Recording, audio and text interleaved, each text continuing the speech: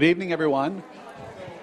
Hello. Welcome to our school district meeting. This is the regular meeting of the Shawnee Mission School District Board of Education, October 28th. Thank you for being here this evening. Our first item is the Pledge of Allegiance, and we will welcome the students from Oak Park Carpenter. Please stand. To the flag of the United States of America and to the republic for which it stands, one nation, under God, indivisible, with liberty and justice for all. Thank you. Well done. And Mrs. Morgan, would you like to introduce our guests today? Yes, the guests are going to introduce themselves, and that was a little fast for us because at the elementary we have 5-year-olds, so we say the pledge really slow. So we had a hard time keeping up with everybody. I am Jonas Bobbitt. Hi. I'm Cade Uniac. And what grade? 6th. Great, thanks. I'm Chet Salisbury, and I'm also in the 6th grade. I'm John Kermer, and I'm also in the 6th grade. Malia Adams, and I'm also in the 6th grade. I'm Lydia Uniac, and I'm in 6th grade. Noah Lenahan, and I'm in 6th grade. I'm Dylan Randall, and I am also in 6th grade. I'm Hassan Humayun, and I am also in 6th grade.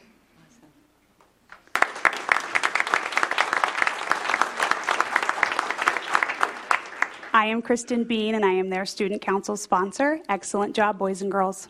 Thank you. Well done. Thank you. And as I extend to every group the opportunity to stay for the meeting, however, I heard they are going for ice cream, so that sounds a little better. Thank you for being here. Before we begin the next item to adopt the agenda, I just wanted to pass along that as a board and as a district, we passed on our condolences to Mike Fulton and his wife, Katie. Katie's mother passed away recently, and they're together with family at the services wrapping up this weekend. So we're thinking about Mike Fulton and his wife, Katie, who went through the weekend with the services that they participated in, and that's why he's not here this evening. With that, I'll seek a motion to adopt tonight's agenda. So moved. Thank you, Mrs. Zila. Second. Thank you, Mrs. Goodburn. All those in favor, please say aye. Aye. And those opposed, nay. And that passes 6-0. First item is the approval of the minutes of the special meeting legal matters. Seek a motion to approve. So moved. Thank Second. you, Dr. Sinclair. Thank you, Mrs. Goodburn. All those in favor, please say aye. Aye. Opposed, nay. And that passes 6-0.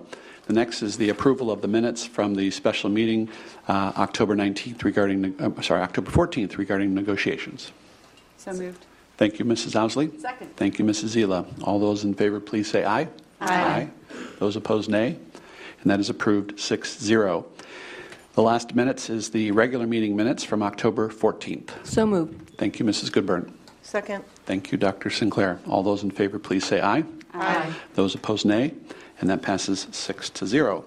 That moves us on to Section 2, which is our communications item. First up is our superintendent report. Filling in is Dr. Atha. Welcome. Well, thank you, Mr. Stratton. I really appreciate the opportunity of being able to present Dr. Fulton's report to you this evening. As we continue to celebrate 50 years, tonight's featured Shawnee Mission School District story, core story, comes from Laura McConnell, alumni and Shawnee Mission Education Foundation board member. Take a look. We're longtime Shawnee Mission residents, but also we've all attended Shawnee Mission schools. My uncle is probably the first one who graduated from Shawnee Mission when it was class of 1952. My grandmother was part of the PTA. When I rolled around to Shawnee Mission North, my parents and aunts and uncles all went to Shawnee Mission North. When I came to Shawnee Mission North, I had a number of teachers that my parents had that were young teachers. When my folks and my uncle started school, my trigonometry teacher, Miss Welch, who I just loved, had my uncle who graduated in 1952, and so it was a lot of fun, having that yin and yang, because they had them when they were all young, I had them when they were older, and then when my children started in Shawnee Mission, and my siblings' kids and my cousins' children, because my cousins all went to Shawnee Mission, and it was just kind of fun. Teachers moved around. Some of the teachers I'd had at Milburn Junior High showed up over at Indian Hills or at Indian Woods, and so it is. is. It's a lot of fun. It's a big family. And my father-in-law was the principal of Old Mission Junior High for years until it closed. And it's fun to run. You just run into everybody who, it's a community. We're a family. It's awesome. Semifinalists from across the district were invited to a reception to be formally recognized for their academic achievement. High school principals and district leaders attended the reception to recognize the students and applaud them and their family members for their success. The National Merit Program has named 14 Shawnee Mission seniors as semifinalists in the 2020 National Merit Scholarship Program. We will share a link with the names of the students. It was an honor to recognize these outstanding students. High school students from across the metro gathered at the Shawnee Mission East last week to make future education plans at this year's Shawnee Mission College Clinic. The clinic has been hosted for local students for more than 50 years. The event provides an opportunity for our attendees to speak with and hear from representatives from more than 200 colleges and universities across the country. Amy Morgan, Shawnee Mission West High School journalism teacher, will be recognized with a 2019 Pioneer Award from the National Scholastic Press Association, NSPA. The Pioneer is the highest honor NSPA awards to journalism educators. Morgan is one of 7 educators in the nation who will be presented with the honor at the Journalism Education Association National Scholastic Press Association Advisors Luncheon this November. Community members are invited to learn about district facilities planning and needs and provide input for the District Facilities Task Force to review. The district has hosted 4 forums at Shawnee Mission East, West, Northwest, and South High Schools. Tomorrow evening, Tuesday, October 29th, we will host the final facilities forum at Shawnee Mission North High School. This is an open house style event where you are free to attend anytime between 5 and 6:30 p.m. I think at South last week we had approximately 40 in attendance. We'd like to beat that record this week at North tomorrow night. Hope to see you there. Last week, the foundation visited Shawnee Mission Northwest and Horizons High School to present seniors with scholarship offers. The foundation presented more than 1,200 seniors with scholarship offers. I had the pleasure of attending several of these announcements, and this is an extraordinary opportunity for our students. Kim Hinkle, Foundation Executive Director, will be presenting on this initiative later this evening. Broadmoor Bistro welcomes Homecoming Chef. The Bistro kicked off this year's Homecoming series by welcoming Shawnee Mission Northwest and Culinary Arts graduate Pablo Muñez. Muñez worked with culinary arts students during the day to prep for the evening, which included past appetizers and a 5-course dinner. The Bistro welcomed more than 100 guests to the sold-out event. Muñoz is the executive chef at Tannen Wine Bar and Kitchen. We Care, I Can Food Drive. Schools across the district will kick off the Shawnee Mission School District's We Care, I Can Food Drive next week. The campaign will run from November 4th through November 8th. Contributions to the district-wide food drive support the Johnson County Christmas Bureau, which helps local families in need. Categories. The longest-running quiz show in the area kicks off its 2019-20 season. The categories high school students compete to answer questions from art to science and history to current events. New episodes are broadcast on Mondays and Fridays at 1 p.m. and 6:30 p.m. on Wednesdays at 3:30 p.m. We will include specific program information on the board recap. Now it's time to recognize our Shawnee Mission All-Stars. We are thrilled to celebrate 2 staff members in our district who are being honored for their outstanding work. I'd like to invite Dr. Todd Dane, principal at Shawnee Mission South High School, to introduce our first All-Star honoree. Well, good evening. I am excited to recognize Mr. Chris Burns. He is our lead custodian at Shawnee Mission South High School. And at South High School, we have tremendous facilities and facilities that we think are some of the best in the metro area. Certainly the premier event space for football, soccer, track and field with our stadium. And Chris Burns, as our lead custodian, is in charge of all of that. And he does a tremendous job with us here at Shawnee Mission South. And I know they're going to play a little video highlighting all of the great reasons why Chris is recognized as our All-Star.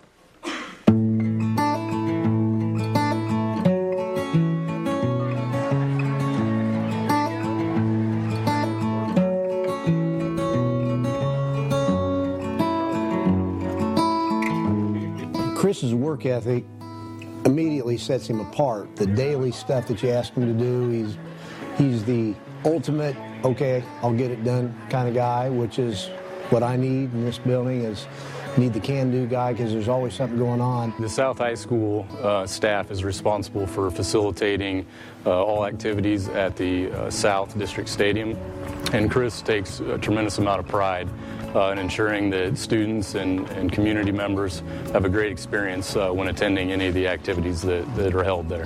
I think the one thing that stands out to me about Chris is that he cares about people. One of the things that exemplifies his unique leadership style is what he's done with a number of our students with special needs in our post-high school program. He's taken those students specifically one-on-one and been very open to those students working on those job skills every day in our building and welcoming them as part of his team and making them feel at home. And that's done a number of things for their confidence and their specific work abilities. And he gets excited about his opportunity to work with our young people. And so I think that's something that's very unique, that is very rare these days. And that's one of the things that makes Chris so special. Chris has been a wonderful addition to this building. His work ethic, his commitment, his disposition. He's fit right in. He's very, very reliable. The teachers love him. The coaches love him. We're lucky to have him. Hey, Chris, really appreciate all your hard work. Thank you. Chris, congratulations. I'm so thankful that you're here at Shawnee Mission South as part of our team because what you do every day makes a world of difference for each of us. And more than anything, it provides an incredible learning environment for our young people.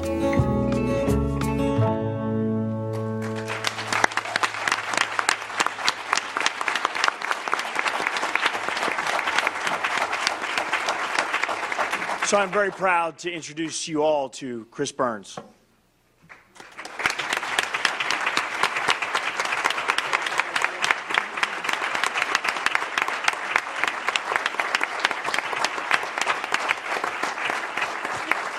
Pretty special evening here tonight. I know it's a special night for Chris.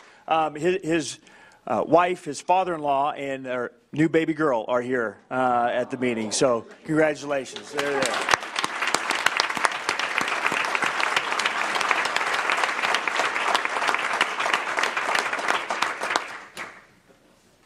Now I'd like to invite Kevin Frick, principal at Brookwood Elementary School, to introduce our next honoree of the evening. Well, good evening. First off, I just want to welcome Lauren, her fiance Kevin, and her father and mother, Robin and Dan, for joining us tonight. It is my pleasure to be at the board meeting tonight and to introduce someone who I think just makes a huge impact in our district and is often behind the scenes. Up here.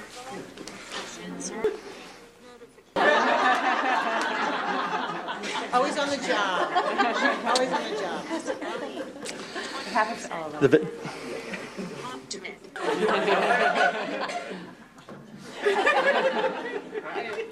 Here's the best part. A lot of my staff are here, and I'm going to be hearing about this. It is my pleasure to be at the board meeting tonight and to introduce someone who makes a huge impact in our district and is often behind the scenes. Lauren White joined our district last year as a school psychologist.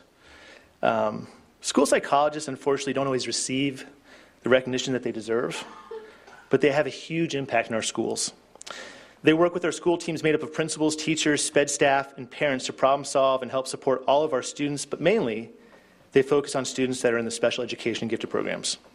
Their job is challenging, in that when the student comes to a school improvement team, it's typically because the staff's kind of run out of ideas and need help.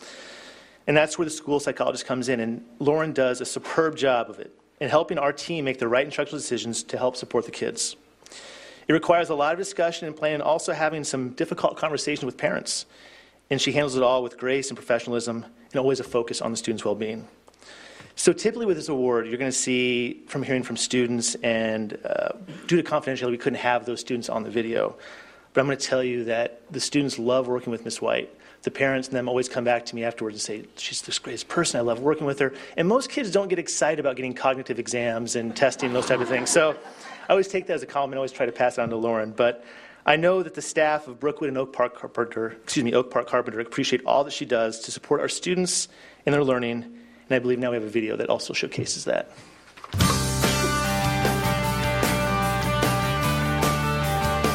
Lauren White started working with us a couple years ago, joined the district, and came on as a new school psych for us. And immediately, just her organization, her passion for kids, wanting to support the staff was unbelievable. And Lauren did such a great job of understanding that role and working with everybody on the SPED team, the general teachers, the principal, families, kids.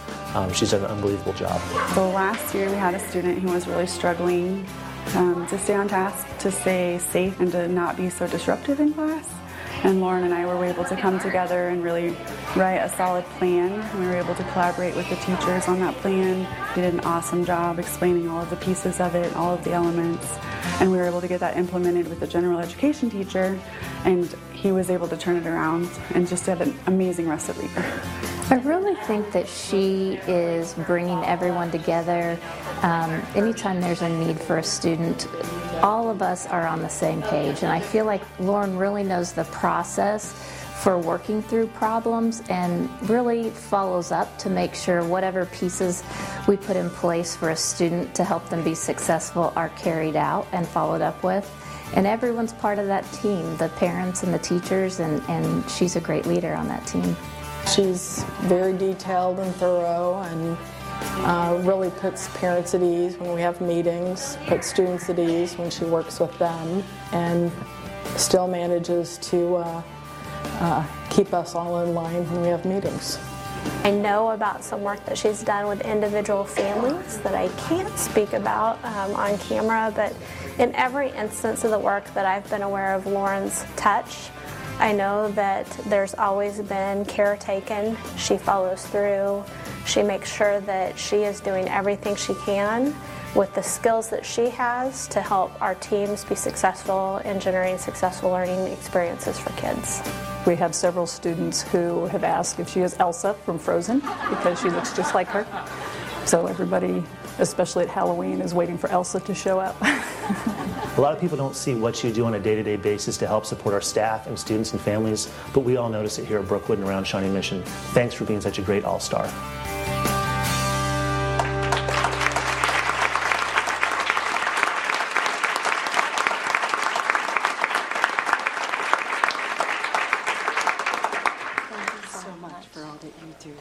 Really quick, I just want to say thank you to the board for inviting me here this evening. My job as a school psychologist involves so many different people, and that's the best part about it. I have the opportunity to work with our special education administration, amazing principals, general education teachers, special education teachers, instructional coaches, interventionists, the list goes on and on.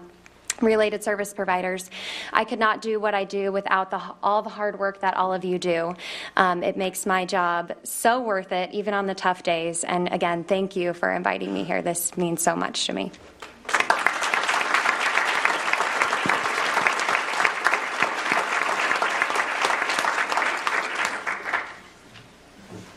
Concludes my report. All right.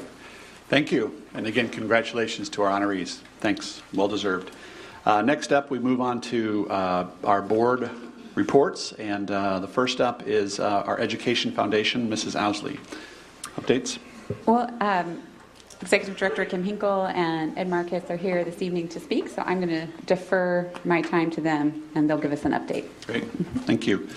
And our KASB Board of Directors, Reverend Guy. We will be meeting on this Saturday, November 2nd. And one of the things on the agenda is to discuss different ways that we might update the voting procedure during the KASB annual conference, to see if there might be a way to include votes from people who aren't physically able to be there. And also discuss maybe the timing of that conference. Maybe the first weekend in December is not the most convenient time for a lot of people. So I know that those will be two of the things we'll be discussing related to the annual conference. And that's all I have. Great. Thank you. And our Legislative and Government Relations, Dr. Sinclair. Actually, there is no new update from our last board meeting. We will be meeting this Saturday to review the revised documents. So, all right. Nothing to add Thank you. at this point. And Mrs. Goodburn, an update on policy review. We met, and we have one policy for your to look at tonight. It's actually GAAA. You'll see it at action item 501, and we'll talk about it later. All right. Thank you. And as we come to the end of this year and look forward to next year, we're going to begin the legislative process all over again. And so this is the time of year where we begin to discuss the policies that we want to have as a priority on the legislative platform from the Shawnee Mission School District. I've asked board members if they would like to participate in a task force of board members to assist Mr. Smith and Dr. Little regarding the creation and updating of our platform. So Dr. Sinclair and Mrs. Owsley have raised their hand digitally. Anyone else would like to serve on this task force? Okay, Mrs. Zila, thank you. All right, well, when they call the next meeting, we'll be ready to go. And as we well know, we're flipping the page to November here at the end of this week, and it's going to fly after that. So thank you for your service on that. One other piece that I shared with the board, and I'll say it here, the 6 school districts in Johnson County also will convene again late this fall to put together a priority platform of legislative items for consideration and prioritization in our legislative session for the coming year. So not only do we do it as an individual district, but we do it collectively with the 6 districts, and then as Dr. Sinclair said, also statewide. So there's 3 opportunities for us as a school district, us as your elected representatives, to begin the advocacy process in the legislature. Next up, we have the board financial report. Dr. Atha. Yeah, Russell Knapp, Chief Financial Officer for the school district, will present the report and answer any questions you may have. Hello. Good evening. As attached, as always, is the board financial report for your review. The report is as of September 30th, 2019, so that wraps up the first quarter of our fiscal year 20. It's still pretty early in our fiscal year, so there's really no exceptions to report at this time. But if you have any specific questions, I'd be glad to try to answer those. Yes, Dr. Sinclair. No anomalies or? Not at this time. Okay, no. Thank you. Okay. And I know that is it September 20? Is that the date that we take the snapshot? September 20 is the head count, and we're currently being audited as we speak. They're in their 3rd week here this week. Hopefully they'll wrap up this Friday. Okay. Yes. All right. And that's the Kansas State Department of Education auditors. Right, to determine the actual number of students in the district. Yes. Mm-hmm. Yes. Anyone else? Russ? Thank you. Next up in our agenda is the opportunity for public comment. Each of our board member meetings, we provide an opportunity for community members to share some input with us, and we have some folks that have come forward. So I'll share a few of the suggested procedures and guidelines, and we'll call our first guest up. And here are a few reminders that will speak to how to have a constructive and positive experience when presenting your comments to the board this evening. Please proceed to the podium when your name is called and share your name, city of residence, what schools your children attend, if that's applicable, and the name of any group or organization you might be representing. Please limit your remarks to 3 minutes. Any written comments or materials will be accepted and can be given to our board clerk, Mrs. Wintering. We ask that you provide 8 copies for distribution.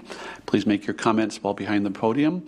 Any complaints regarding student or staff specific should first be addressed to the administration in accordance with board policy KN complaints. If that procedure has been completed, the board will consider whether to hear such complaints in executive session in order to protect the privacy interests of students and staff involved. If comments pertain to an item that is on the meeting's agenda, the board president may request or ask the superintendent and or his or her designee to address those comments at the time or when it is up for board discussion. And lastly, responses from board members during public comment will be limited to clarifying questions. And so our first guest today is Jory Nelson. Welcome. Thank you. My name is Jory Nelson, Prairie Village, Kansas. I'm a 1981 graduate of Shawnee Mission East, as are my children. I've been a teacher in the district for 12 years after teaching in KCK.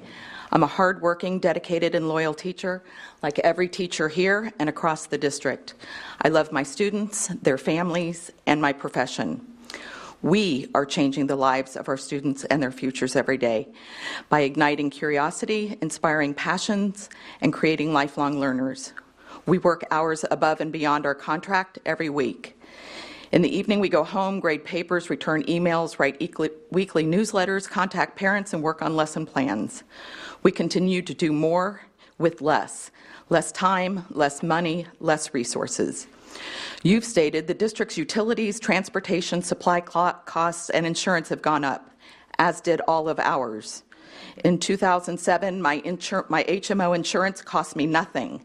This year, to keep the same insurance, my premium would more than double from $87 to $195 a month, while cabinet-level administrators' contracts offer fully paid insurance premiums for their entire family at a potential cost of $22,200 a year per administrator. I'm also a city council member. Like you, we are responsible for balancing our budget. This year and next, we'll have given our staff a 7.25% raise. We value their experience, knowledge, and expertise. We want to attract and retain our seasoned staff. We want to be competitive with surrounding cities. It's important for our staff to feel appreciated and respected for the work they do. When we begin our budget discussions, our budget reflects our priorities. I'm sure you're seeing the connection. Your budget should reflect your priorities, which should be to support its teachers and staff first. Teachers seem to be an afterthought. It appears that the budget comes before the board already set, and what is left over after everything else has been accounted for, this is what is offered to us. At board meetings last spring, the draft budget for the school year reflected a 1% increase to the salary schedule before the Supreme Court's ruling on the school finance formula. Board members approved the same 1% after the ruling, and more than 40%, including myself, will make less this year than last. Your teachers want to feel valued, appreciated, and respected. You say you value our experience, knowledge, and expertise. You say you appreciate us and respect us. The 1% is an insult.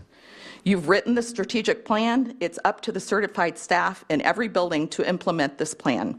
You have determined your priorities. It is now up to you to fund them. We pour our hearts and souls into every child all day, every day. I'm coming before you tonight advocating for all teachers and all staff, asking you to do the right thing. I'll leave you with a quote from Shannon Kimball, president of KASB, after the court's ruling. Quote, "I'm really encouraged by this opportunity that we have to start making up for lost ground over the past many years on the issue of teacher pay. It's pretty simple. Great teachers equal great schools equal great communities. It's just simple math." End quote. Thank you. Thank you for being here. I appreciate this. Does any board member have questions? Please step here. Any board members have any questions? Thank you for being here. Amanda Kaufman.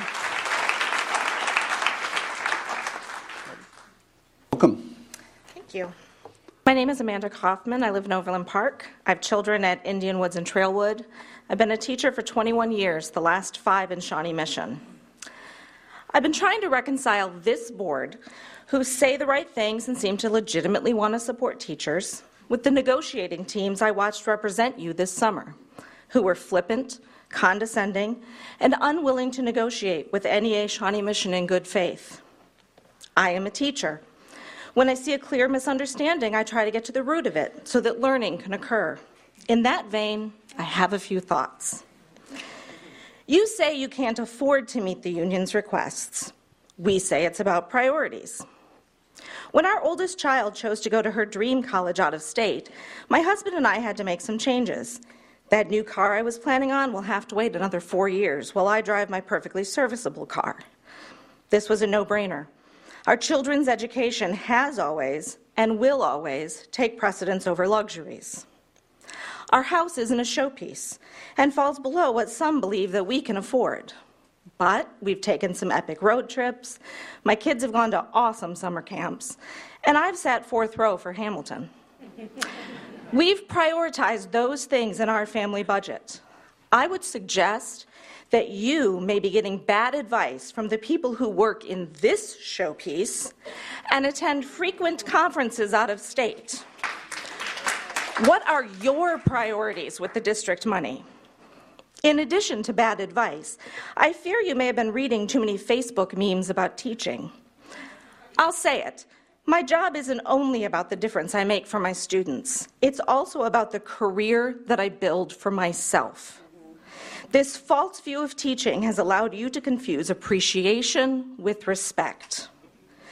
Let me give you an example. This week is Halloween. All of my students know that my favorite candy bar is the Milky Way. This week, my desk drawer will fill up with Milky Ways from students and their parents who appreciate the work I do. I love that. Some years I even post about it on Facebook. That is appreciation. But respect is something different. Respect is honoring teaching as my chosen career.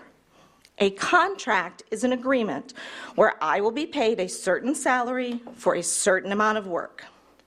Those two sides are not adding up right now, and it is not respectful to refuse to budge on either side of that equation. So I will treasure the appreciation I receive from my students and their families, but I demand respect from my school board. I know my worth, and I know my limits. And while a Milky Way will make my day, they don't make a career. Thank you. Thank you. I turn the board members. Do board members have any questions for Ms. Kaufman? Thank you for being here. Next is Joe Wagner.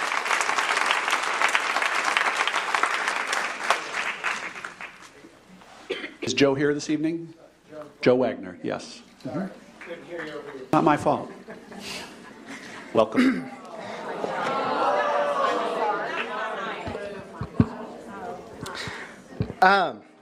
Joe Wagner, Lenexa, Kansas. My son goes to Mill Creek, and I'm here to share a unique perspective on the current situation regarding oversized class sizes at the secondary level. As a former teacher in the district, I want to point out that a huge focus of your strategic plan is on relationships and responsive culture. Staffing and class size need to be a part of the discussion here. I'm concerned that when my kids become secondary students, the current staffing dynamics are not satisfactory. Over my short 4 years teaching in the district, it became apparent that the district standard at high school is between 28 and 34 in many high school classrooms. Having many of the co-taught classes, I witnessed the overwhelming workloads of many of our special ed staff and can confirm that they are excessively overloaded and need to be staffed more adequately. I seriously worry for the mental health and well-being of district teachers because of this excessive workload. I see it all the time. Because of the bare bones staffing, I had to teach 7 different courses in my 4 years at Shawnee Mission East because the district doesn't allocate enough teachers. Given the large class sizes and other scenarios similar to mine, no teacher can strive to improve their pedagogy and methodology. This is why you are losing great teachers in this district. You're losing great teachers. Most importantly, and how it pertains to the strategic plan, oversized class sizes means teachers will not be able to build those stronger relationships with all students. You have the opportunity to model responsive culture and what it should look like. If all means all, and that motto rings true, district leadership needs to put their money where their mouth is and provide funding to reduce class sizes and to hire more teachers at the secondary level. Have the courage to do what is right for my kids, our kids. Do what you can to reduce class sizes at the secondary level as soon as possible. I also want to note that it's unacceptable that the teachers don't have a contract yet. I walked into my son's parent-teacher conference, and I saw two really awesome teachers in the hallway, and both of them informed me that they didn't have a contract yet, and I had no idea that you guys, the district, not you guys, but the district is Anyway, I yield the floor and give my time to somebody else that needs it. Thank you. Thank you, Mr. Wagner. Anyone have a question for Mr. Wagner? Thank you for being here.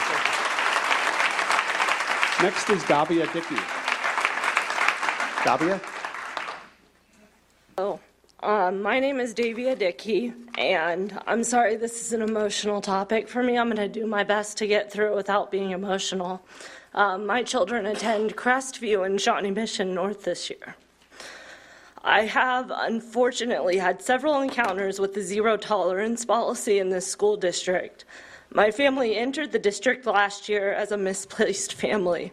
We literally uprooted our lives, our kids, from Lewisburg, Kansas for 4 years due to a horrific string of bullying that included harassment from children and adults. Upon entering Shawnee Mission, my only hope was that you had a zero tolerance policy and that a bigger district would have the resources to enforce it should the need arise. We had high hopes of this. Unfortunately, the need has arisen multiple times throughout our year and a half in Shawnee Mission. And multiple times we have been failed by this district and the administration. And I want to make it clear that it's the administration that is failing, not the teachers. The teachers in this district have been the only shining light for my family and my children.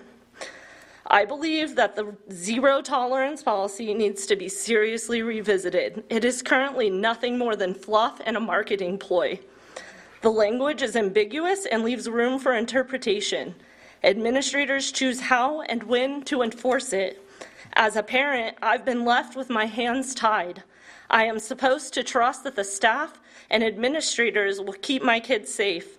Again, I want to reiterate the teachers have been the only people who have parented or partnered with me to keep my children safe. These same administrators that you want me to trust to keep my children safe have discounted my complaints multiple times, cannot reply at all or in a timely manner, and cannot uphold a safety plan that is actually in force. The only thing that keeps my kids not from being homeschooled at this point is the upstanding work of the teachers that have gone above and beyond outside of their normal time and hours to help support me and my children. Instead of being a doorway to partner with parents and create a safe learning environment, this zero tolerance rule has left the door to ignorance and victim blaming wide open by your administration. Thank you for being here. Appreciate it. Next is Monique Goodion.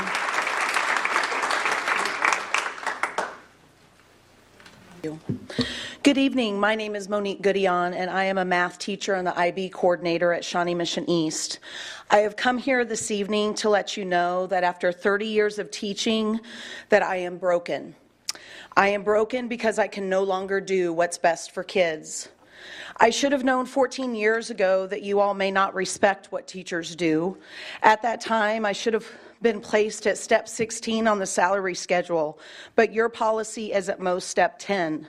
You didn't want to pay for all of the experience and expertise that I brought to the table, but I did accept the job with a pay decrease, mind you, not an increase like you all think everyone comes here for. Because I wanted to work with the phenomenal teachers that I knew at Shawnee Mission East. And after 14 years, I should be on step 24 of the salary schedule, but I'm not. And that's because 5 times the district said they didn't have the money to give teachers what they deserved, at minimum, a step on the salary schedule.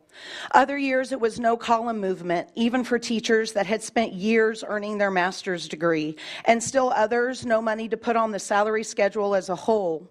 During that time, I naively blamed the state for not funding education properly, and I just kept doing what was best for kids. Thankfully, our Kansas communities finally voted in a legislature that now realizes education needs to be more adequately funded. Finally, the state gave you money to be spent on students in the classroom and on teachers' salaries. And again, you're telling us that there isn't money, but this time it falls squarely on your shoulders. I am broken. It's not all about the money. Nobody ever gets into education about the money. We get into education because we want to do what's best for kids. But over the last 11 years, we've been asked to do more and more and more and more. And I am broken. In my math department alone at Shawnee Mission East, our department has gone from 9 teachers down to 13 and a half teachers with no real change in enrollment. That is 27 classes that we as a department have absorbed, and we've made it work because we do what's best for kids. The precious test scores that we are measured at haven't dropped as you might expect because we have done what's best for kids. We now teach 6 sections during the day with over 180 students. You haven't noticed what it has done to us because we do what's best for kids. We build 12 to 16 creative, innovative, technically enhanced presentations a week. And when that technology that you spent so much money on doesn't work, we're supposed to do plan Bs. If we only take one test or assignment per week that takes 5 to 10 minutes to grade per paper, that's an additional 15 to 30 hours of time. And that's only one graded item. Where does that time come from? Certainly not the 50 minutes we get a day to plan, grade, reply to emails and phone calls within 24 hours of contact, have meaningful relationships with all 180 students, revise a yearly changing curriculum, etc., etc., etc. I can no longer do what's best for kids, and I am broken. Thank you for being here. Any board members have any questions? Thank you. Jamie Borgman.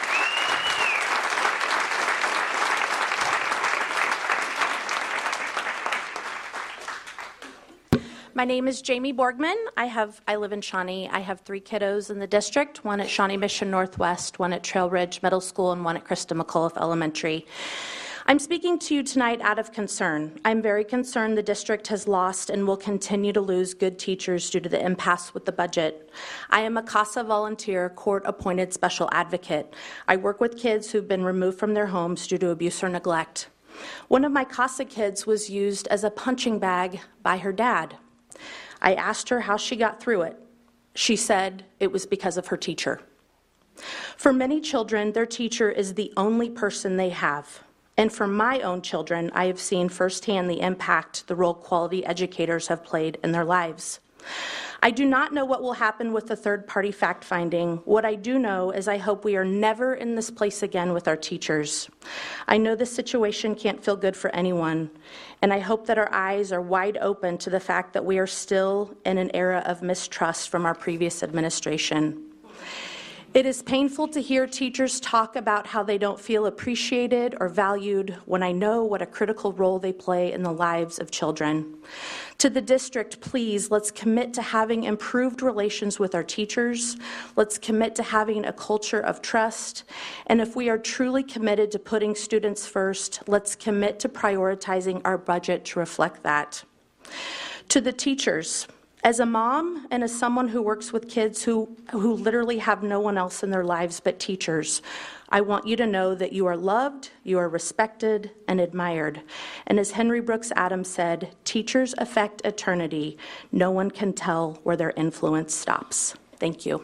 Thank you. Any board members have any questions for Mrs. Borgman? Thank you. Next up is Brandy Worrich. And please correct me if I didn't say that right. My name is Brandy Worrich. I'm a teacher at Shawnee Mission East. I have a son at Shawnee Mission East as well. Since starting at Shawnee Mission School District 3 years ago, for me, each year has been distinctly different. My first year here, I was part-time. I taught 3 English classes with about 70 students. I found myself on average sometimes spending 7 hours a day to be an effective teacher for just 3 classes. At the time, I didn't think too much about this because I was still able to get done all that needed to be done at home, cook and eat dinner with my family every night, work on my master's program, and my students were performing. My second year here, I taught 6 classes of English with 178 students. With this many students, grading had to be quick, efficient, and unpersonalized.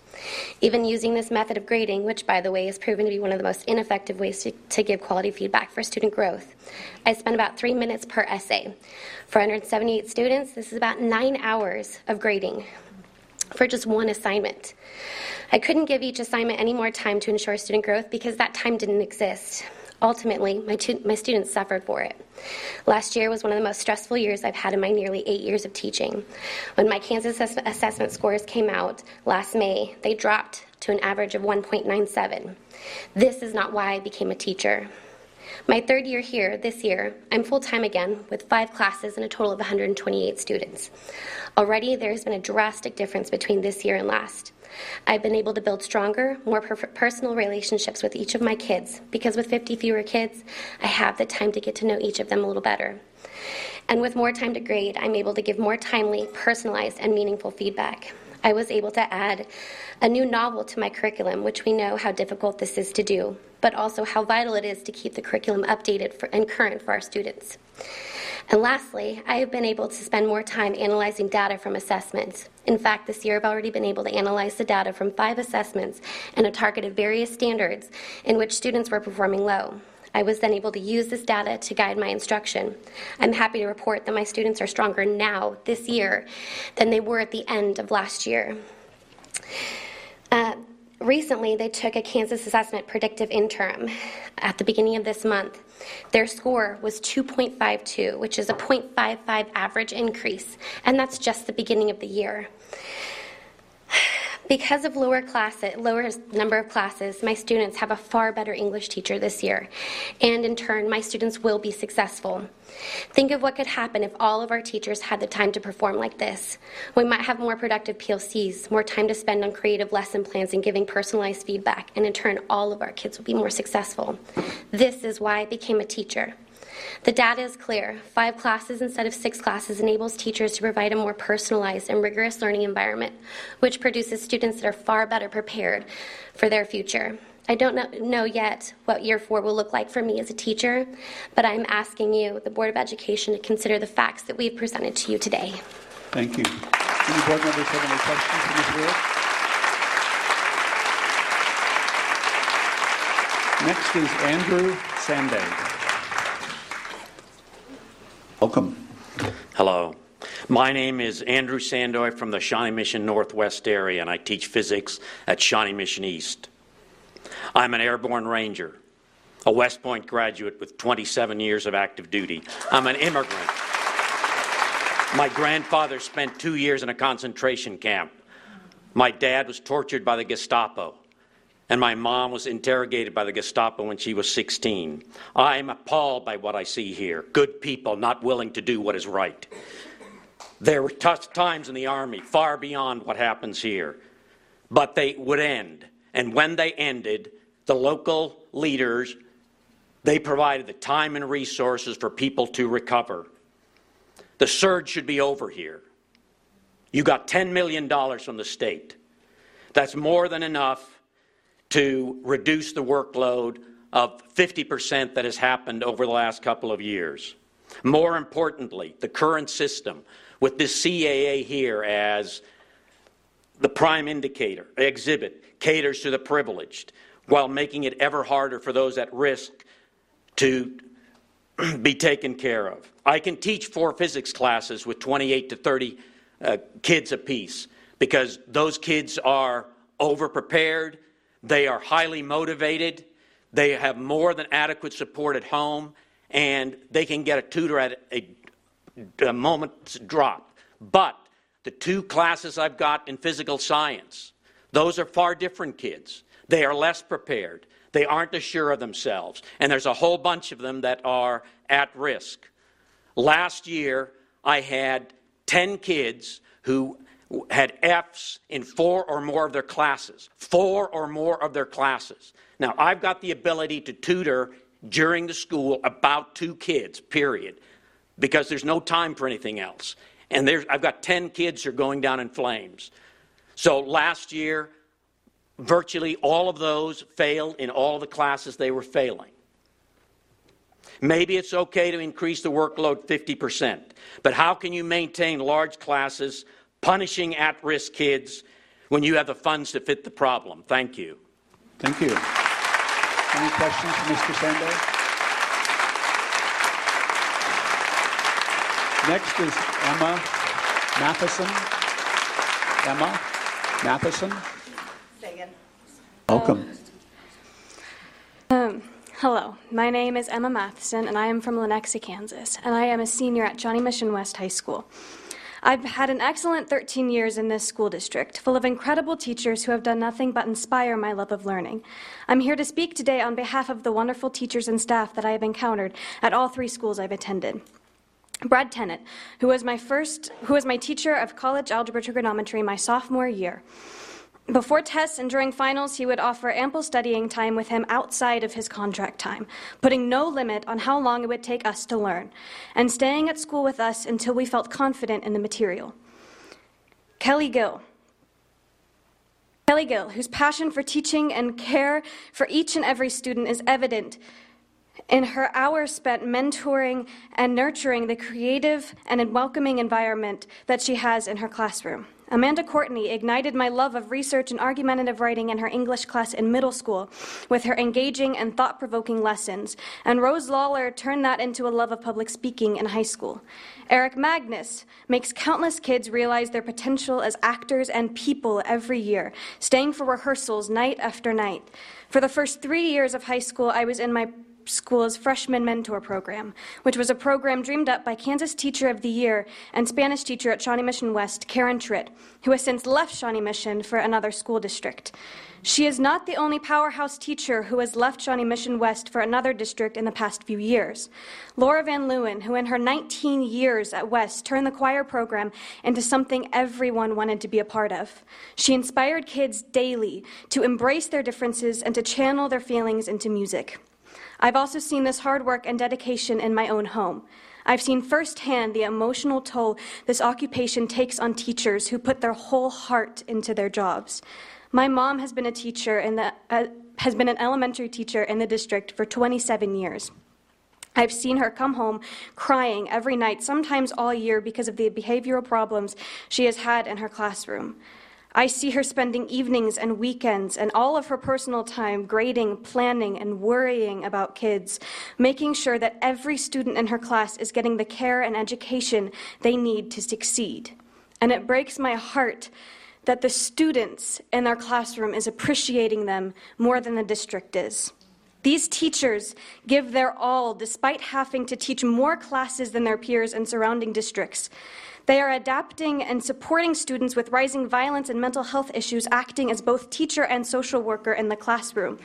High school teachers with approximately 30 kids per class for 6 periods a day are expected to differentiate lessons for a wide range of abilities and motivation levels.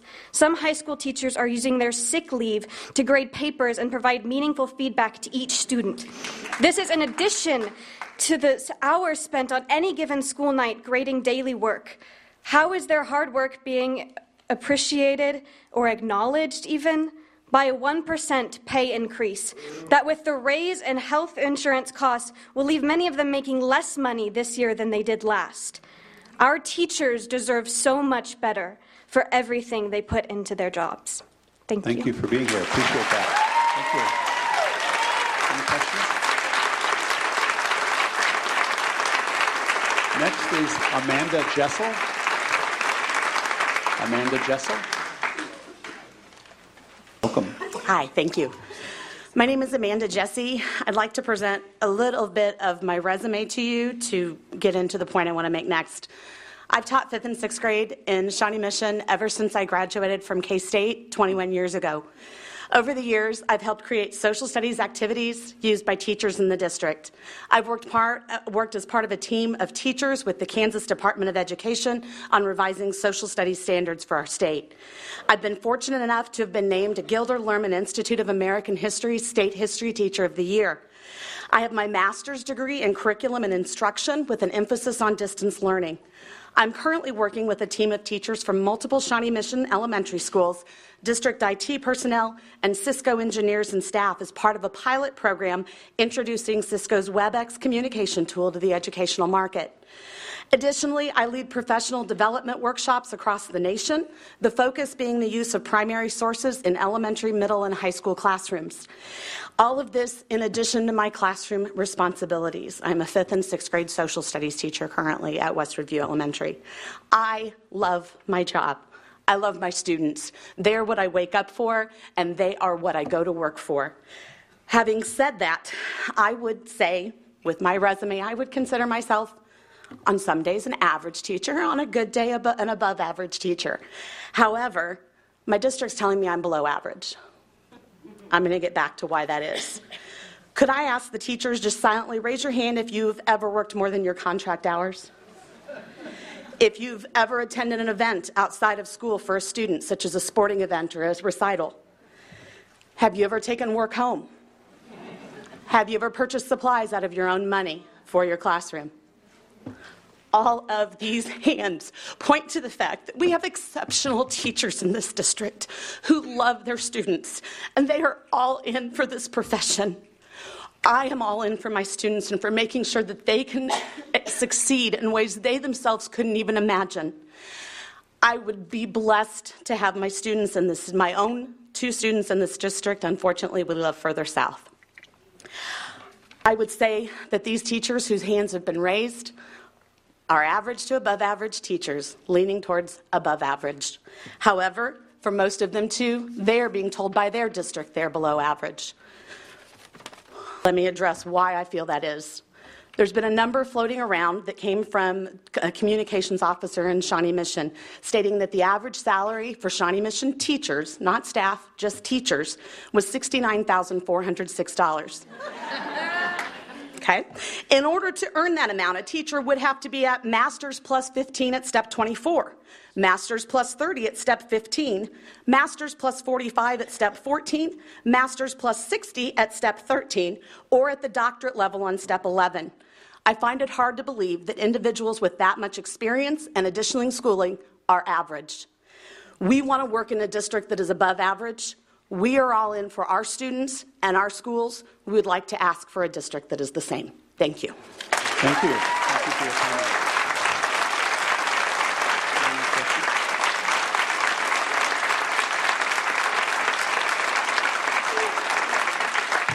Thank you for everyone who came today. We appreciate it. We appreciate the comments, and they're certainly heard. Thank you very much. Next, we move on to item 3.01, and that is an update on Scholarship Shawnee Mission. I'll turn to Dr. Atha with introductions. Yeah, Kim Hinkle, Foundation Executive Director, will speak to this program, and it's really been an exciting program. Kim? Thanks. Thanks so much for having us here. I'd like to introduce the Foundation's new program officer, which I think many of you have met, Ed Marquez, who's really taken this program as his brainchild and made it really quite extraordinary. We started July 1, and we've had a pretty good year. And so just to kind of recap, we really started this program to bring scholarship opportunities to students, to help them expand some of the possibilities for their futures. So they're getting offers from places that they might not yet have considered. They are getting offers, and that's really helping alleviate some stress in the admissions process for them and their families. And it's informing their families of financial opportunities earlier than they might otherwise have known about them. And it's also really rewarding their hard work and giving them a boost of confidence. Some of these students really are just quite shocked that they're getting a scholarship offer, and I really feel confident that they're taking that back to their schools and to their classrooms, so we're really excited about that. So in our first year, we brought back $737 million in total scholarship offers to 1,233 seniors. It's nice to have a big crowd to applaud. Thank you. We're thrilled. So this is like just one of the reactions we saw. That was at Shawnee Mission West. It was Hawaiian Day, just if you're wondering about. We didn't give out the leis, that they brought that from home. So we are excited about having 27 partner colleges and universities, and we plan to rapidly expand that in the coming years. But you can see the breakdown. We have 13 public, 14 private, and they are really in Kansas, Missouri, and the states that borders on. But again, we want that to expand, and we're working hard on that. So you can just see those are our college and university partners at this time. And so a lot of people are still asking, how do I become a part of this program? And it's really the only thing that students have to do is to have their parents opt in for them. And that happens during online verification in July and up to when school starts. And so for seniors this year, we've gone through the cycle, but 7th through 11th graders can be opting in right now and all the way up, and we'll continue talking about that. And Ed's going to present some statistics and more information on kind of some of the data that just through the last few months we've figured out. So these are just some of our leadership Shawnee Mission students who got a lot of scholarship offers, so they were pretty happy that day. That's at North. Thank you. This is a pleasure to be here with everyone tonight. And I can't believe this is happening and that we completed the first year so quickly. But if you'll look on the screen, we were pleasantly surprised that we had 85% of the seniors opt into this program. And on very short notice, we started this like in mid-July. And by early September, we had 85% of seniors across the board opting in.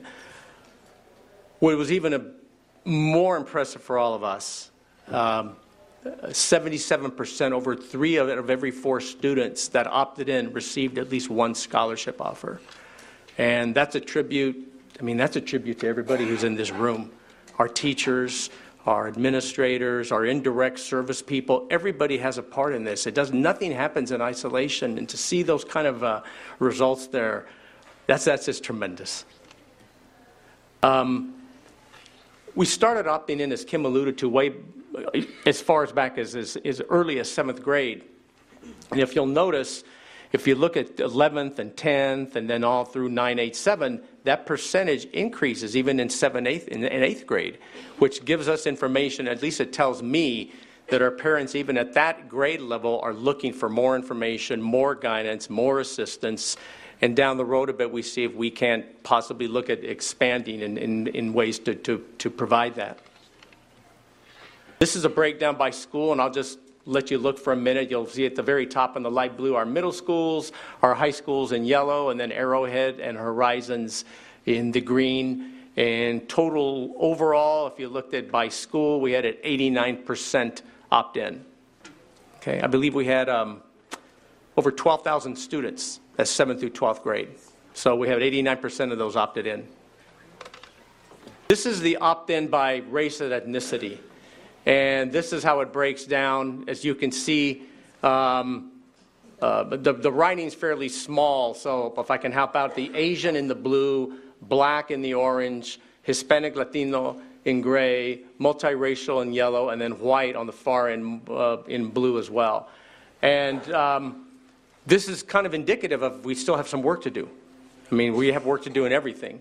But in this case, we want to increase those opt-in rates by the other 4 groups so that all 5 are equal. I mean, that's ideally what we're going for, is that everybody has equal participation. And that's just indicative for me. It just tells me personally that I have more work to do on behalf of working with the schools and our patrons to make sure we can increase those opt-in percentages. Over 18,000 unique scholarships offered to the over 1,200 seniors. 44% receiving between 19 and 27 offers. Wow. 38% between 1 and 9. I just want to say here, it's really impressive that 44% between 19 and 27, but I don't want to get lost the fact that the students who receive between 1 and 9, behind every one of these numbers and percentages are faces and students.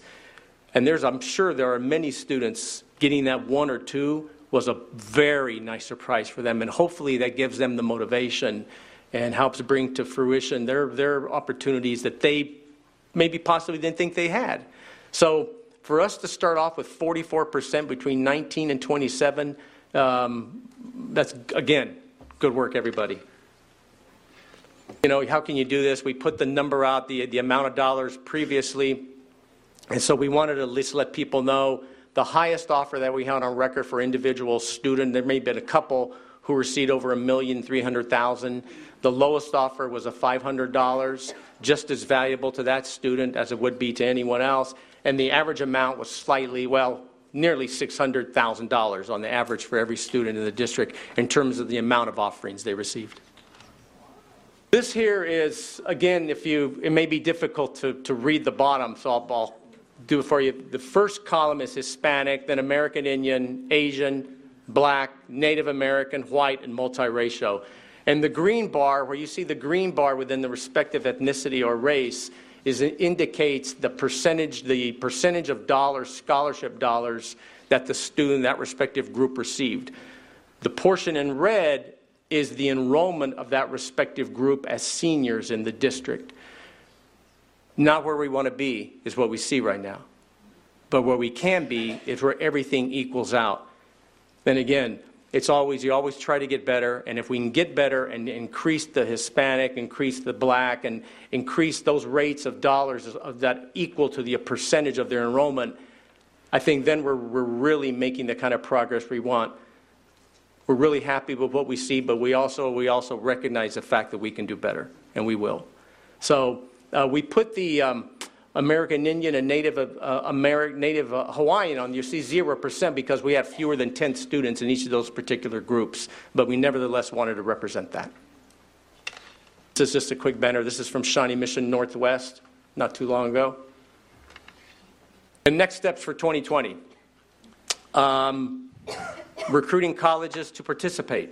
I spent an hour on the phone today with a college out of Illinois, a university out of Illinois, talking to them about this program, and now the dialogue starts, and it usually takes 3 to 4 months before we have a decision made, but we started that process. Educating parents and students about the benefits of opting in.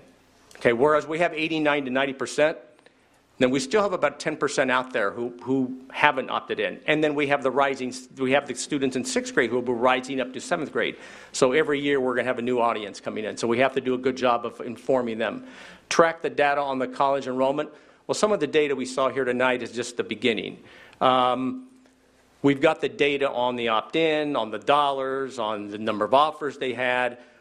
But equally as important is going to be what happens to the students after they've gone.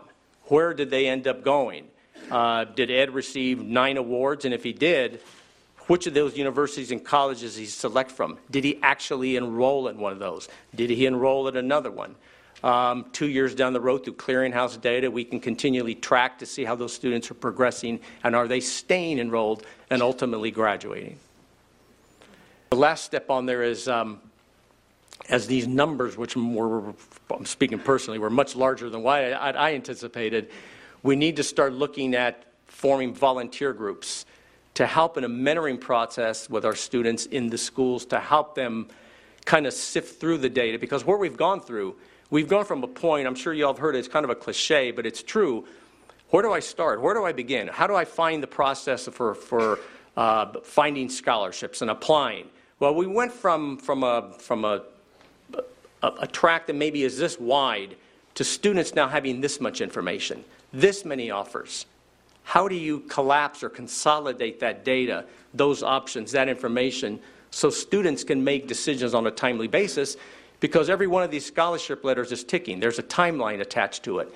There's applications, there's items that they have. The student has responsibility to fulfill certain obligations then if they want to pursue one of these universities within certain timelines. And that's me. If any questions, if there's any questions or anything like that, you can reach me here. Yes, Mrs. Zila first. Okay. Opt-in process. Explain that to me so parents don't miss that when it comes about next year.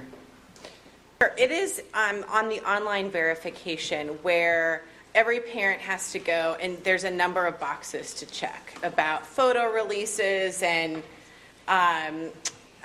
permissions to do different things. There's all these things. It's kind of, during enrollment, if you will. It's a registration time then. Yeah, it's right. And it's just a box to check that says we give permission for you to share my students' data with college and university partners. Great. Thank you. Mrs. Owsley? Well, I've already previously stated my support and how appreciative I am for everything you guys have done. I think this is a real game changer for a lot of students to level the playing field who maybe don't understand the college application process or have members of their family who've done it before them to guide them through it. So I love that aspect of it. Just to clarify for folks that basically for the kids who received the 1 to 9 offers, or for all of the offers, the students didn't apply to any of these universities. And by providing the scholarship offers, the universities are basically providing them that they've been accepted to college. They've been accepted to 9 institutions that they did not fill out applications for. They did not pay application fees for. And it's maybe universities that they wouldn't have thought of, but now are in their sphere to contemplate as they're thinking about their next steps. Absolutely. You're absolutely right. So can you go over what the students then need to do after they receive their offers? What does that look like to make it concrete that they're at that university? Like they have to provide additional transcript information or to make, because they haven't given them anything. It's possible they could get, so I'll let you explain that part. Yeah, if I understand correctly, but what will happen is that the students now have in their possession these different letters. Okay, and they're sifting through them to see, okay, which of the scholarship offers look like it's a good opportunity for me. They're going to look at various factors to help make that decision. Once they make that decision, we have a meeting tomorrow night here. We've had information meetings. We've had 2 of them this past week. We're having another one tomorrow where I've shared the information that you have to look at it to some degree in a chronological order. All the dates on the letters are different dates. Different universities have different deadlines, so to speak. So I've been informing parents, look at the dates, forming students, look at the dates, try to consolidate through there, fill out your application, complete the FAFSA. If some schools need for you to contact somebody at that respective school, and there are some schools who want you to make a visit to that institution, some of the local ones, then you need to be aware of the timeline and the factors that are necessary for that scholarship to hold. Okay? So those are the things they have to be cognizant of. The timelines are very important to this. They're not so up close that it's staring them in the face right now, but it's that kind of thing as we're going to be in November at the end of this week, and time is starting to go by, and they have to really be on top of it. Hence why we think we need to start looking at volunteer support to help the students make these decisions on a timely basis. Is that what you're looking for?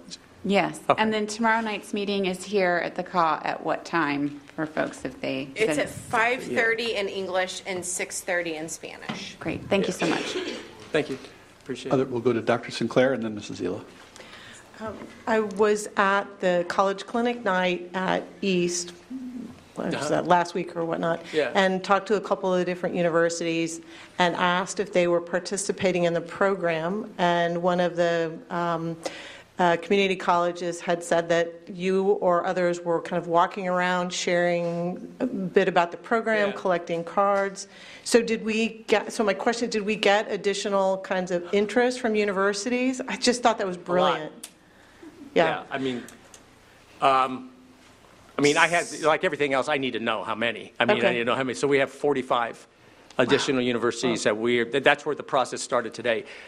Hey, clarification. I'm not saying we're going to have 45 additional, right? Right. But I'm saying we have 45 minimum aside from other schools that I'm going to be recruiting that could be part of this. And looking for those those post-secondary fits, is that all four-year colleges? Is it two-year colleges? Is it technical? I mean, can you speak to that a little bit? All of the above? All of the above, yeah. Okay. We're really looking for as many opportunities for our students as possible. So. Okay. That's fantastic. Yeah. Thank you. Thank you. Mrs. Zila. Thank you. I learned something tonight, and I didn't realize that 7th and 8th graders might also be opting in for this program. Tell me, as a 7th or 8th grade parent, college seems far away or whatever at that point, what's the advantage to go ahead and opt in at 7th or 8th grade? You never have to think about it again. So it's a one-time opt-in, you're done. Right. Okay. Yeah.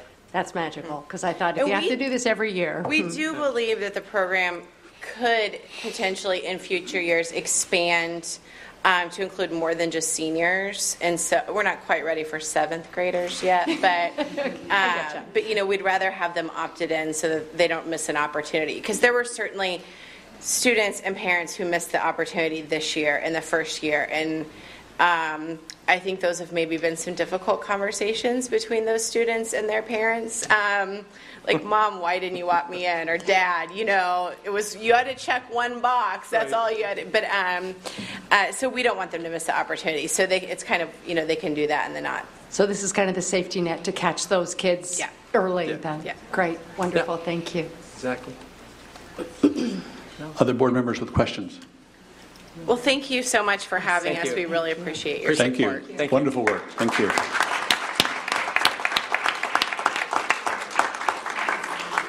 Next on our agenda is the continuation of a discussion about the district's committees and task forces. Last meeting, we walked through this two-page document. It's now on the screen.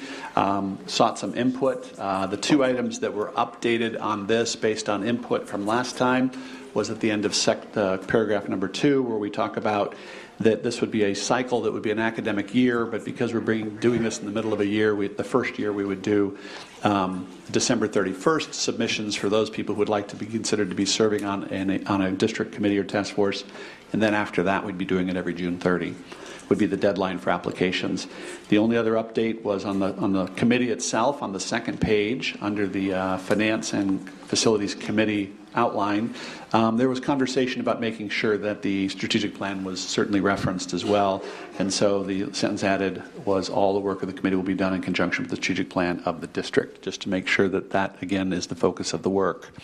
Now that board members have had a couple of weeks to look at this and to chew on it and to think about it, so just as a help with a process, we have 3 meetings left this year, so perhaps this meeting, maybe one more meeting, we can discuss format, structure, and then maybe take action either at the end of November or in December. So continued discussion today, and I'll turn to board members for discussion.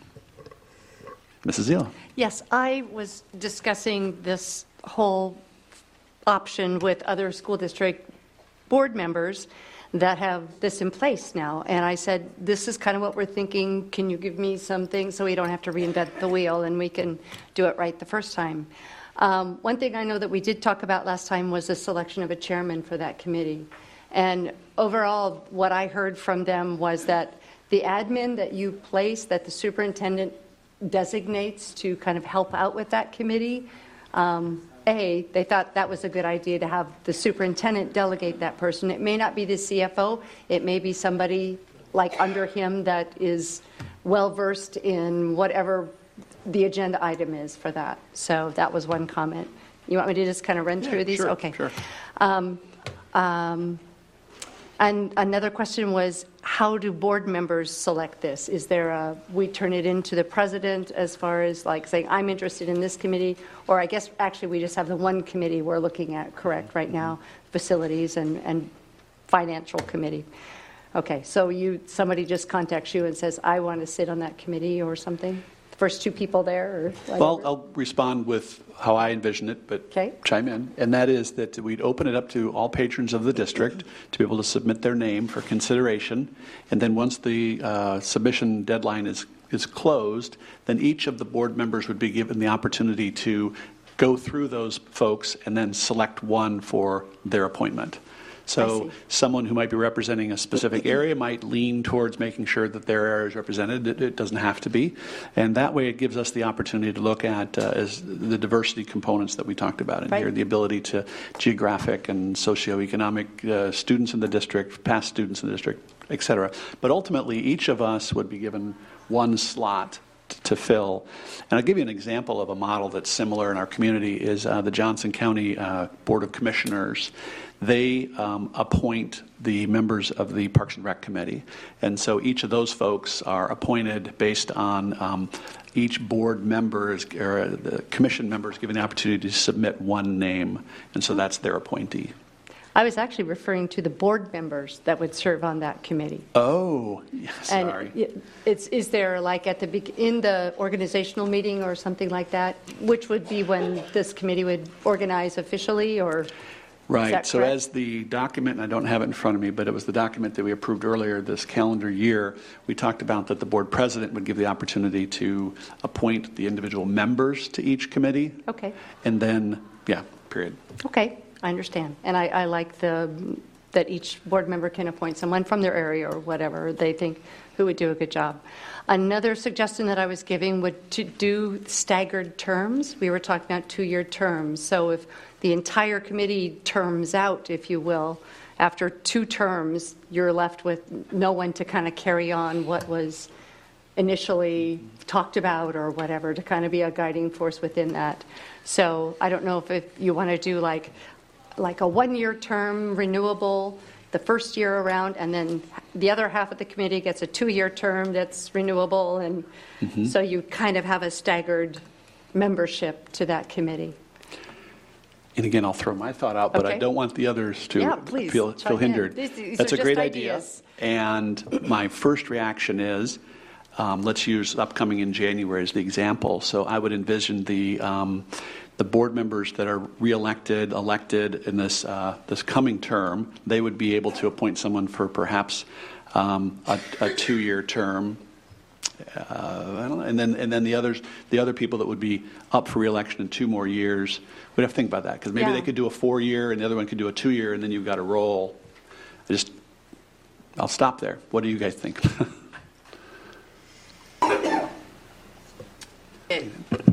We could split it for the seats that are up for election now and have that be 2 years, because then whoever's elected to those seats could appoint the next 4-year term folks, and then the people who are here not going through the election could do 4 years, and you could get the stair steps that way.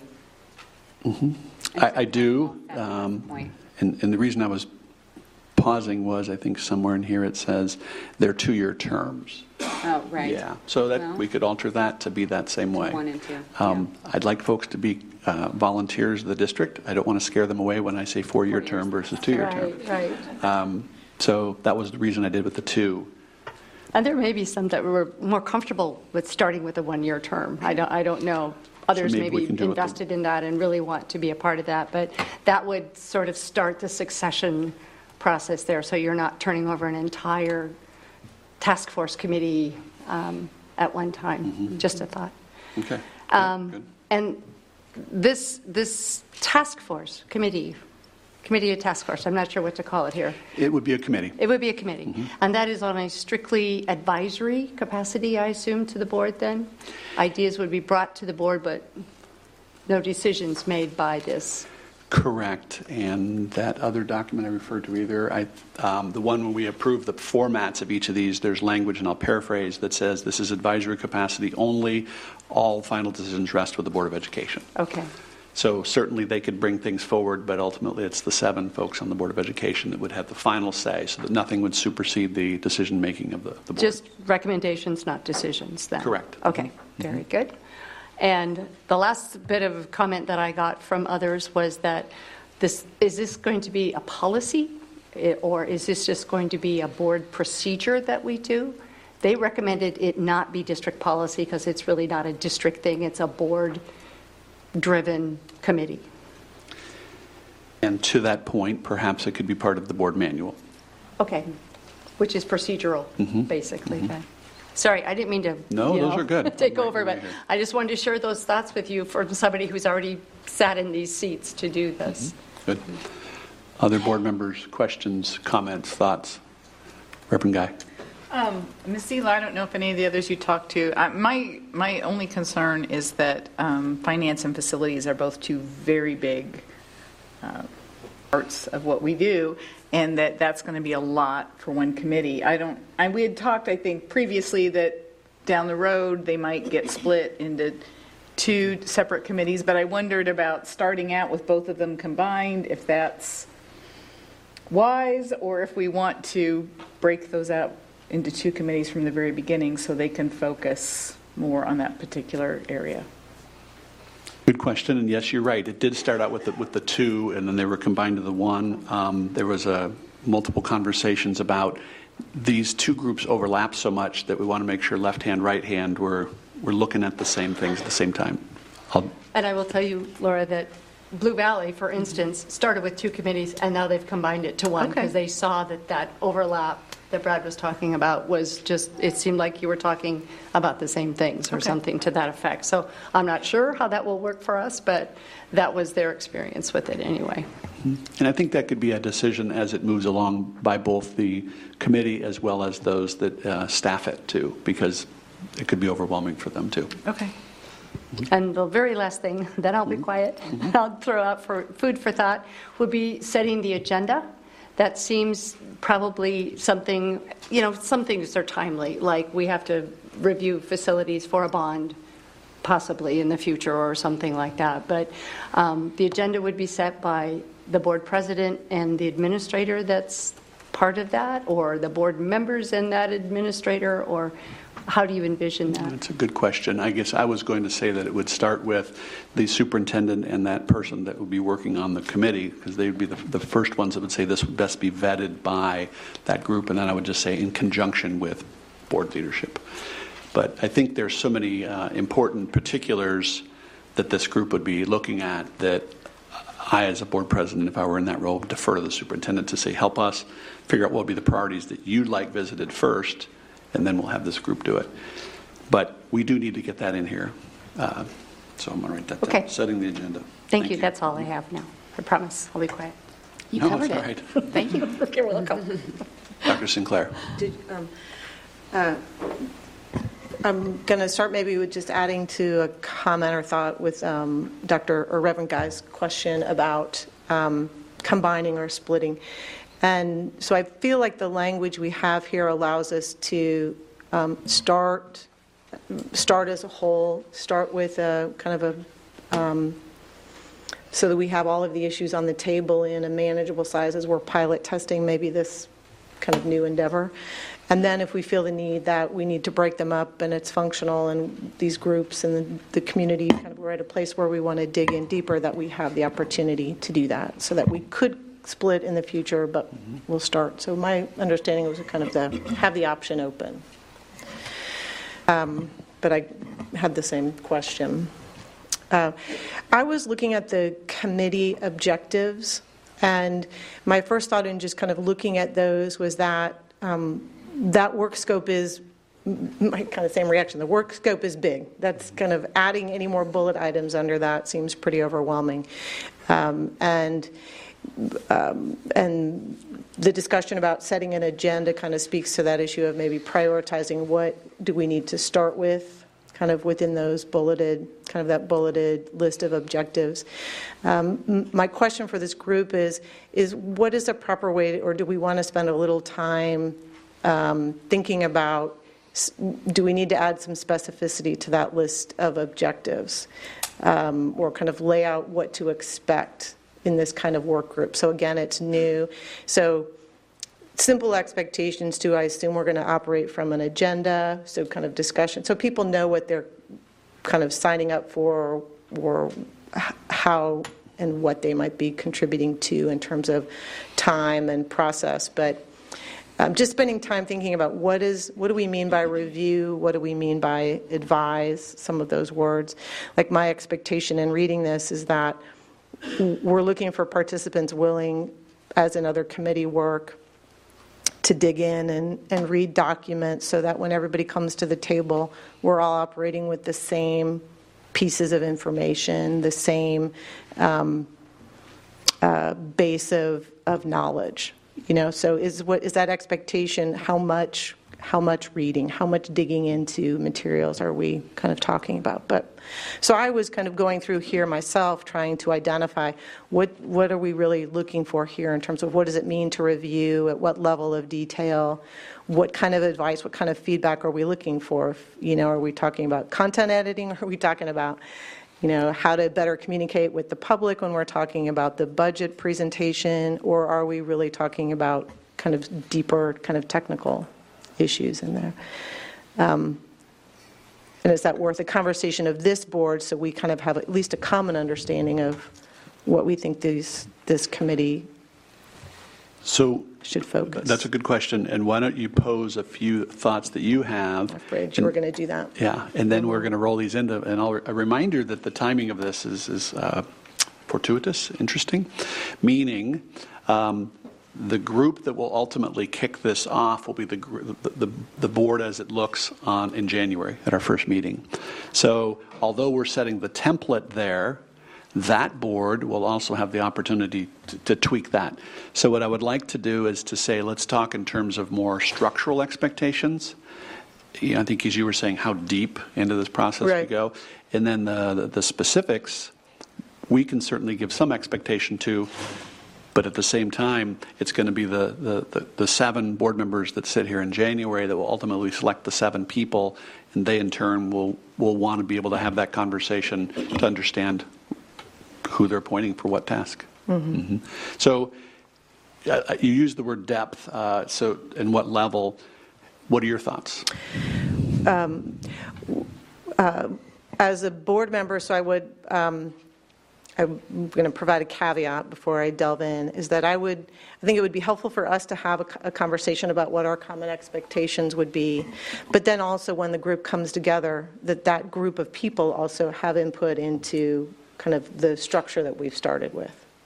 Okay. Perhaps. I don't know if that, But when I was thinking about, for the first bullet, review current financial reports of the SMSD, there are a number of budget documents on the website that you can click in and link and read and kind of bring your kind of delve into, from historical to current budget documents. So it would be that the expectation be that this group of people who are coming together would be familiar with all those documents online. The big one right there. Yeah, it's a good point. And I think it's a good expectation to clarify, maybe. Okay. All right. Yes, Mrs. Zila. Well, I could think, to your point, Mary, I think possibly the first time this committee meets would be a tutelage of exactly what all of these different accounts are about, what they include, and that sort of thing. You can grind the numbers, I think, but what those represent is not always clear, I don't think, when you're just looking at, say, of our monthly budget report or something like that. Yeah. Might be a little bit more information that could be provided to them. So, the expectation is that you would look through them, recognize what's on there, raise some questions, maybe not have a 100% command, right, of what you're reading, but a willingness and interest to really delve in and get a better understanding. Yeah, and I think that there would be that tutorial piece to make sure everyone's at least to a basic same level of understanding. Right. Mm-hmm. All right. Other thoughts about the depth and expectations of the folks that we'd be recruiting and ultimately appointing to this group? All right. Well, let's continue. Oh, Sarah?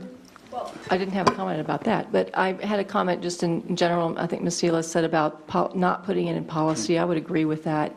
I think there's a lot of detail in here, and we already have the policy that creates these district committees, and I think that allows flexibility, not putting it in it. I would agree to put it in the board manual. Okay. Seems like a better place to put it. Thank you. Anything else about either of the 2 pages? All right, well, I'll update it with these comments here, get those to the board so they can review it again, then we'll work towards a final version of this at either our next meeting or the meeting thereafter. Okay. All right? Great. Thanks. Thank you for the conversation. We move on to item 4, which is our consent agenda for tonight. There's a consent agenda with various items published in advance. Before I seek a motion to approve the consent agenda, I'll ask any board members if they would like anything removed for specific and individual consideration. Reverend Guy. I'd like to remove 406, please, from the consent agenda. All right, removing item 406. Okay. Anyone else? Yes, Mrs. I Zila. would move approval of the consent agenda as amended. Thank you. Second. Thank you. It was moved by Mrs. Zila, seconded by Mrs. Goodburn. All those in favor of approving the consent agenda minus item 4.06, please say aye. Aye. And those opposed say nay. And that's approved 6-0. We now move to item 4.06, and this is a change order regarding the project at the Aquatic Center. And I'll first turn to Reverend Guy. Any questions? And then we'll certainly let staff speak to it. I was just curious for an update and a chance to ask some questions of Dr. Atha. I don't know how common it is that we get to this point in a project and the city then gives us all of these changes we have to make that add up to $100,000. So I was just curious how typical this is, if this is still keeping us on budget, just those kinds of things I'd like to know more about. It's a good question. I think it's a fair question. I want to emphasize that 100% of the Aquatic Center is being paid for out of bond funding. My mic wasn't on. 100% of this Aquatic Center is being paid for out of bond funding. And I think the Aquatic Center, when you're talking about a change order here, I want to emphasize too, we've had a very good partnership. Over time, we built a good partnership with the city of Lenexa. If you recall, they donated the land for the Aquatic Center where it sits, cost of about $1 million. And the parking garage, they paid for half of the parking garage. I'm going to invite Bob Robinson up to answer some specific questions, and more specifically your question. But I will tell you that this is about a $99,000 change order, of which $58,000 of it, as you said, was required by the city of Lenexa. It has to do mostly with landscaping. The other $40-some thousand has to do with adding some additional seating as well as charging stations. And I think Mr. Robinson can speak more specifically to that. But I don't think it's that uncommon to have a change order in a project of this magnitude. But I'll let Mr. Robinson address it more specifically. Yes, and as Rick said, the city of Lenexa has been great to work with. We've had a real good working relationship with them, and we'll be sharing in the cost of the garage as we move forward on maintaining it. It was a little surprising to get this at the last minute. They seemed to think that it was in the scope. J.E. Dunn and my architect felt it wasn't in the scope. We had numerous conversations, and basically it boiled down to something we had to do to get our final occupancy permit. But as I said, the city of Lenexa has been great to work with.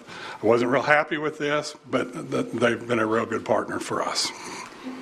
Yes, Reverend Guy. So does this keep us still within our budget? I assume there's a contingency in the budget for some... Yes, we had a contingency built into the bond budget that will cover this. So okay. And there are monies in the bond account to cover this? Correct. Okay.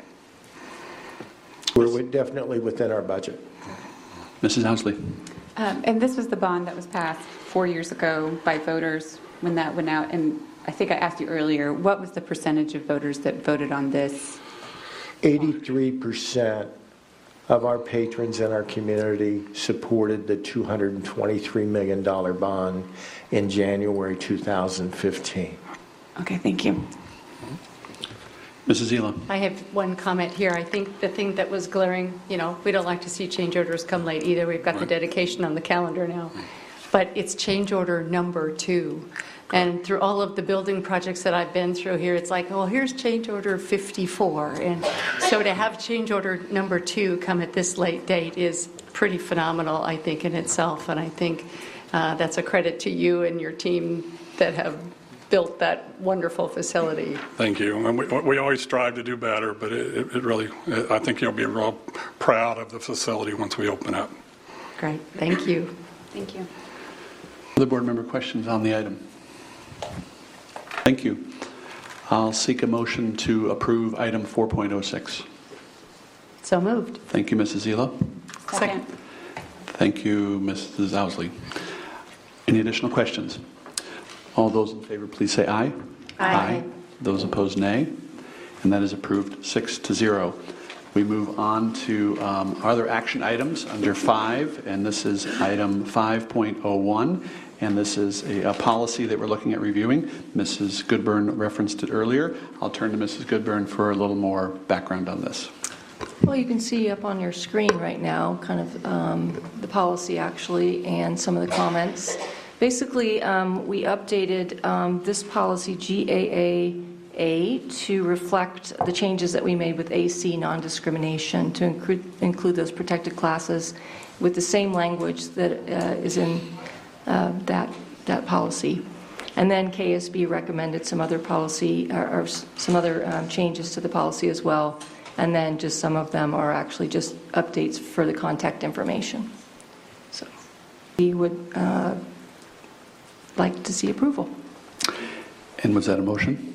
That was a motion. Thank you, Mrs. Goodburn. In that kind of strange language, And but yes. thank you, Mrs. Zila. All right, additional comments. This has been discussed at the Policy Review Committee level. Did you say I seconded? I did. I think Mrs. I stand corrected, Owsley did. Mrs. Owsley. Yes. Seconded. Thank you. This was brought forward by the Policy Review Committee. They are the ones that are moving it forward for consideration. Any board member questions? Seeing none, all those in favor, please say aye. Aye. And opposed, nay. And that is approved 6-0. We move on to board comments. Item 6 on our agenda. I'll turn to board members with comments from this evening's meeting. Zila. I have one comment. I have voted today, and I see you have as well. Walk-in voting is open voting. Advanced voting, that's the word, has started today. So I would encourage you to get out there or at least be sure and show up next Tuesday to cast your votes. Great. Thank you. Other board comments? Reverend Guy. Last week was a tough week for the Pawnee community. On Wednesday, a hate group targeted the school, and I just wanted to say a thank you to the principal, Justin Green, and the teachers there, the parents, and the district itself for helping facilitate the start of the school day for students who didn't have to face those messages on their way to school. The district hired extra buses and drivers to make sure that every child had the opportunity to get to school a different route and didn't have to go by the front and see those horrible signs.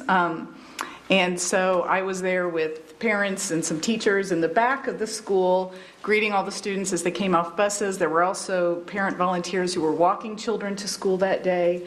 The whole community just came together and I think made it a very positive start to the day and didn't give any attention to the group who wanted attention out in the front.